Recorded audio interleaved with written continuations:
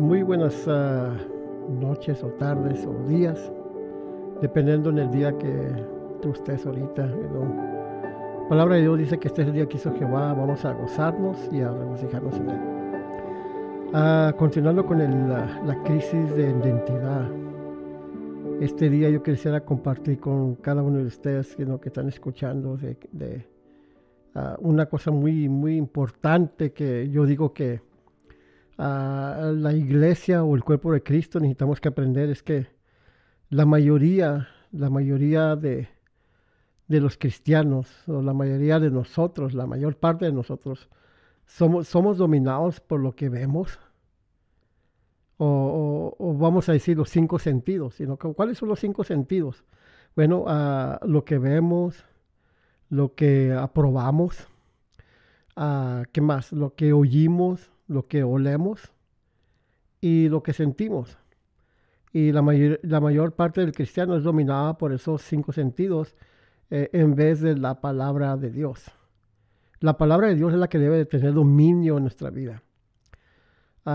Cinco sentidos, sino así el cristiano usted lo ve. Yo me acuerdo un testimonio rápidamente que he platicado ya muchas veces cuando estoy ministrando o platicando con la gente, de este joven que una vez andaba en pleno verano y no un calorón que estaba haciendo afuera, y andaba en pleno verano y le salió un trabajito de hacer unas yardas, sino de ir a cortar el césped o el zacate, y pues en un calorón tremendo, y pues se le olvidó su galón de agua o su botella de agua para beber, porque pues cuando anda uno ya trabajando en el solón y no anda uno sudando y de rato de tanto trabajo físico de estar trabajando, pues le da uno sed, y a él se le olvidó su botella de agua, y en ese momento pues dijo, andaba en una casa y cortando el césped o cortando el zacate, haciéndolo bonito y apurando los árboles, etcétera, y le dio mucha sed.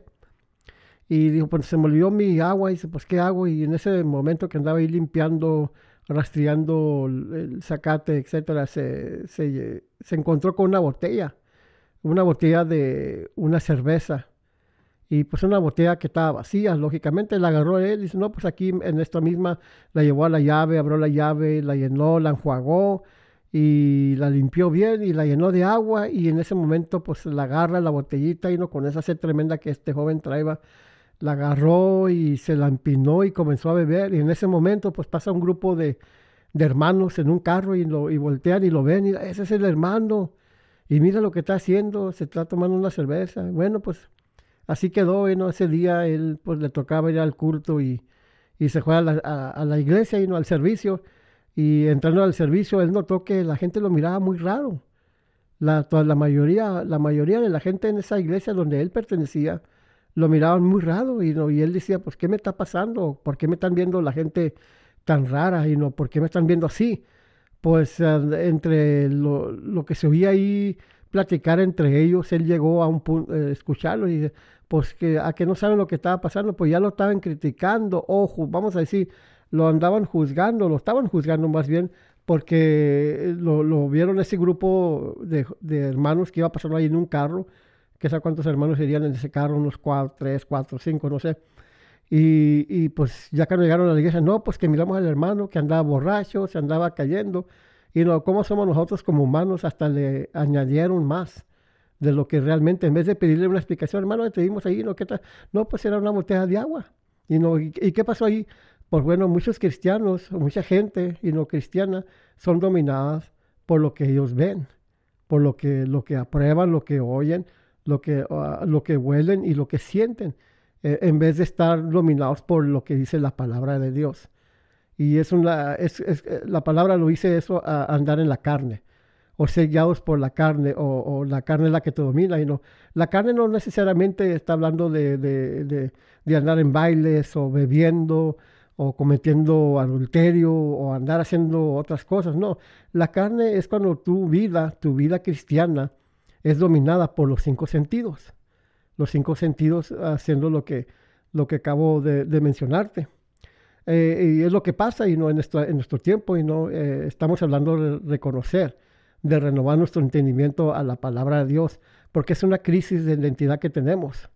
Y no, si esos cristianos que acabo de mencionar en esta ilustración, vamos a decir que es una ilustración, hubieran tenido su mente renovada a la palabra de Dios, quizás no hubiera pasado eso con esta persona o este joven que vieron que se estaba viviendo agua en una botella de cerveza y lo juzgaron hasta el punto de añadirle más de lo que no era, de que andaba borracho y se andaba cayendo.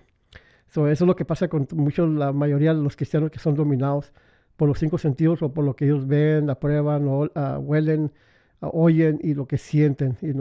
Tenemos que ser dominados mejor por la palabra de Dios. Y el flujo de vida se queda dentro de nosotros apagado. ¿Por qué? Dentro de nosotros hay un flujo de vida. Y si vivimos así, pues ese flujo de vida que está dentro de nosotros se mantiene apagado porque, ¿cómo les puedo explicar? Porque no entendemos, o cómo les puedo decir, no creemos a cualquier cosa que podemos ver. No sé si me entiendan lo que les quiero decir. No entendemos que el cambio que sucedió, que nos ocurrió, ese cambio cuando nacimos de nuevo, ocurrió en nuestros espíritus y no ocurrió dentro de nosotros. Nacimos de nuevo en nuestros espíritus y no entendemos lo que somos en Cristo Jesús.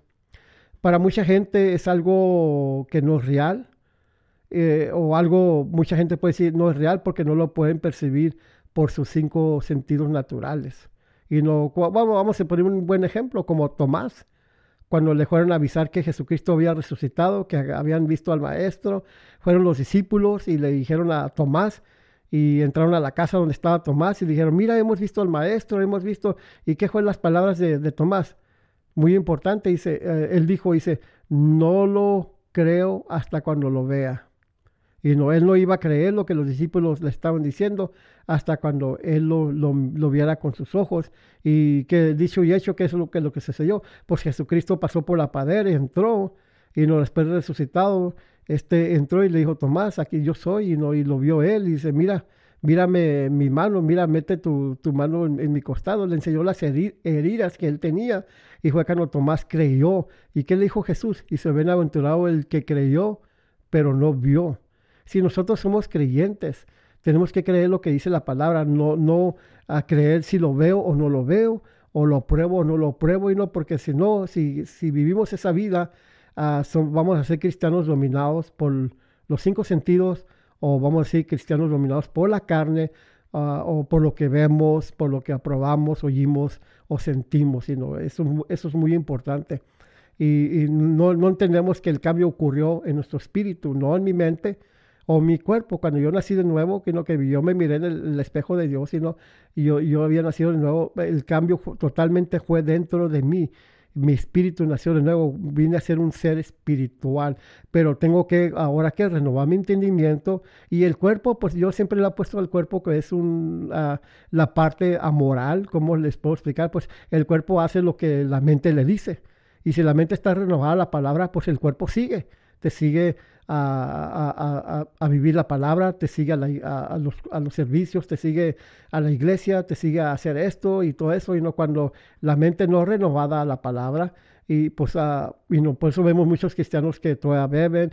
Yo he visto muchos cristianos que todavía maldicen, se enojan y no tienen un coraje, guardan rencor, no pueden perdonar. ¿Por qué? Porque no han pasado por ese proceso de la renovación de sus entendimientos.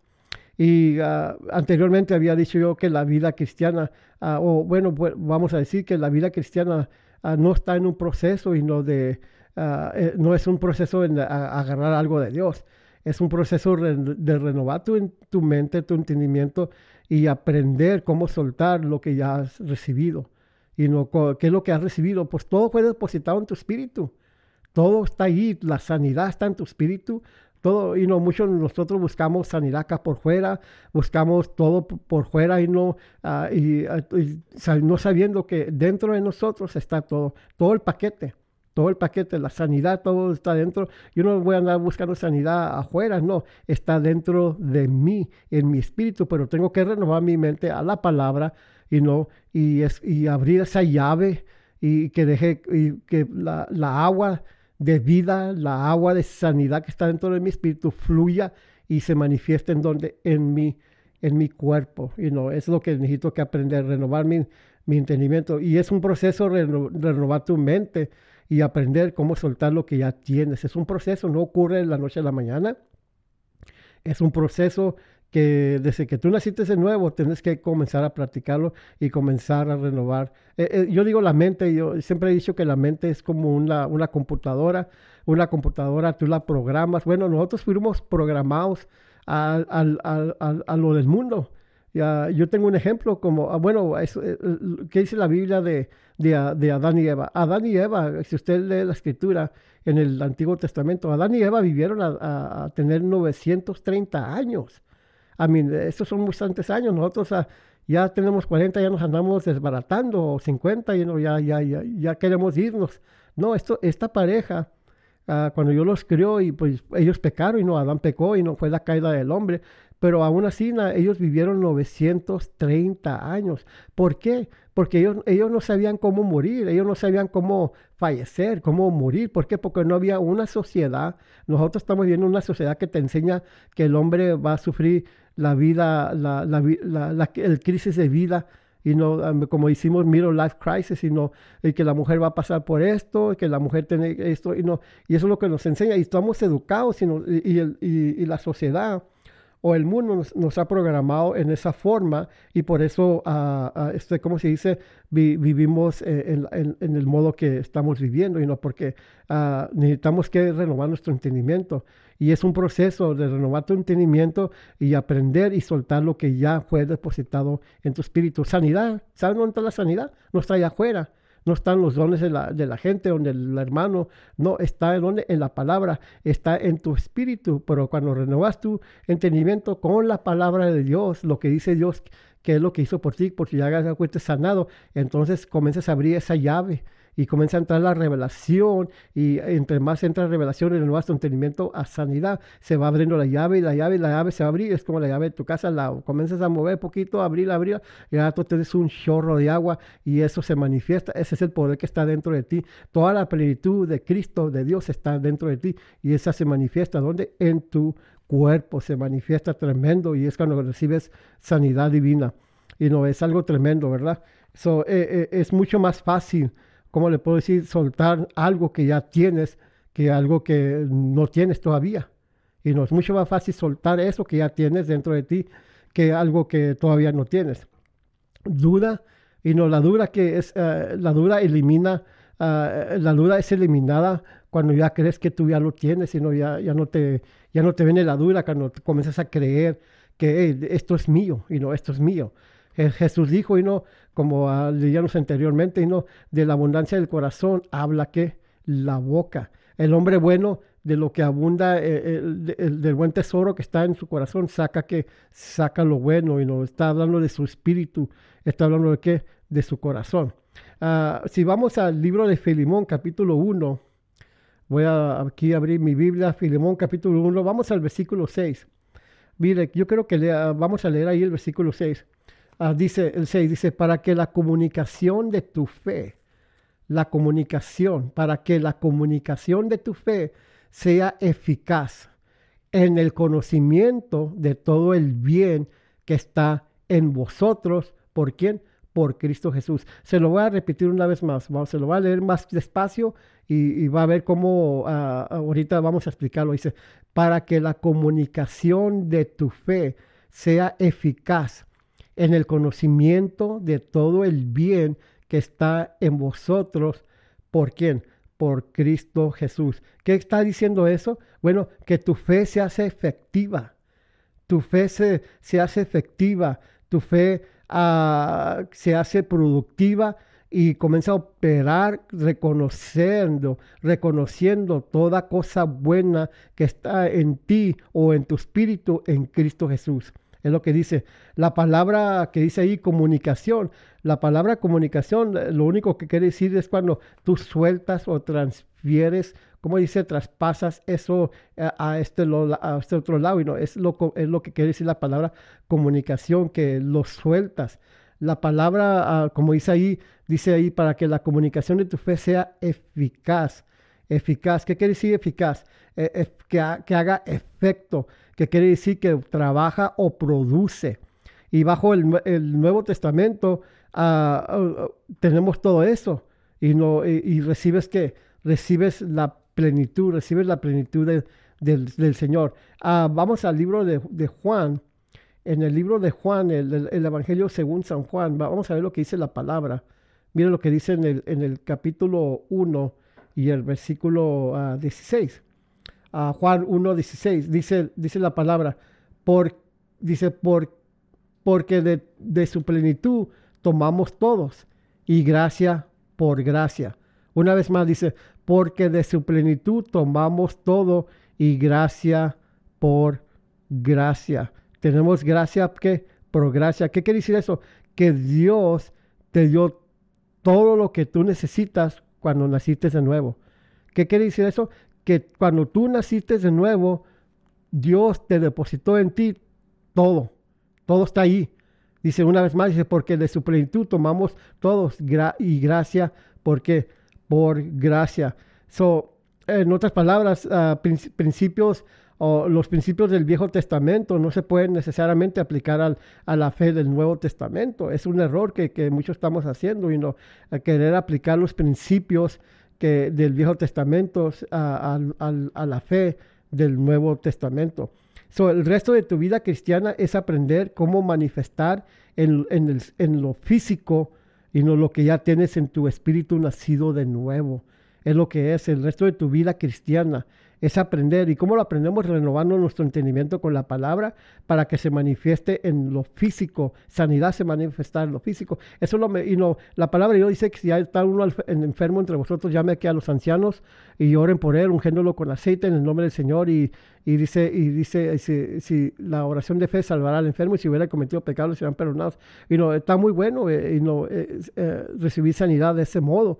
Pero ¿será eso lo mejor de Dios? No, lo mejor de Dios es que tú mismo, a través de la palabra, aprendamos a renovar nuestro entendimiento y recibir sanidad. ¿Para qué? Para nuestro cuerpo. Ahí está, la sanidad ya Dios. Jesús dijo cuando murió en la cruz, dice, consumado es. ¿Qué quiso decir con esas palabras?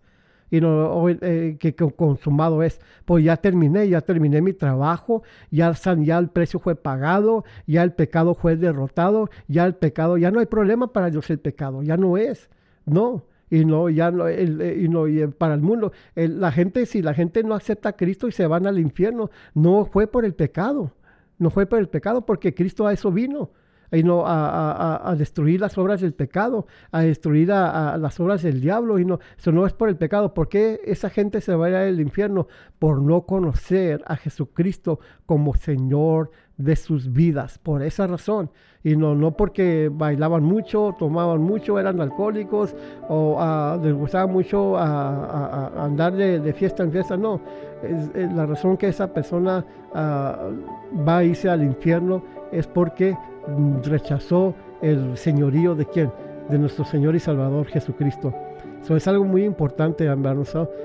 Reconocer, renovar nuestro entendimiento y hay que seguir adelante. Hasta la próxima.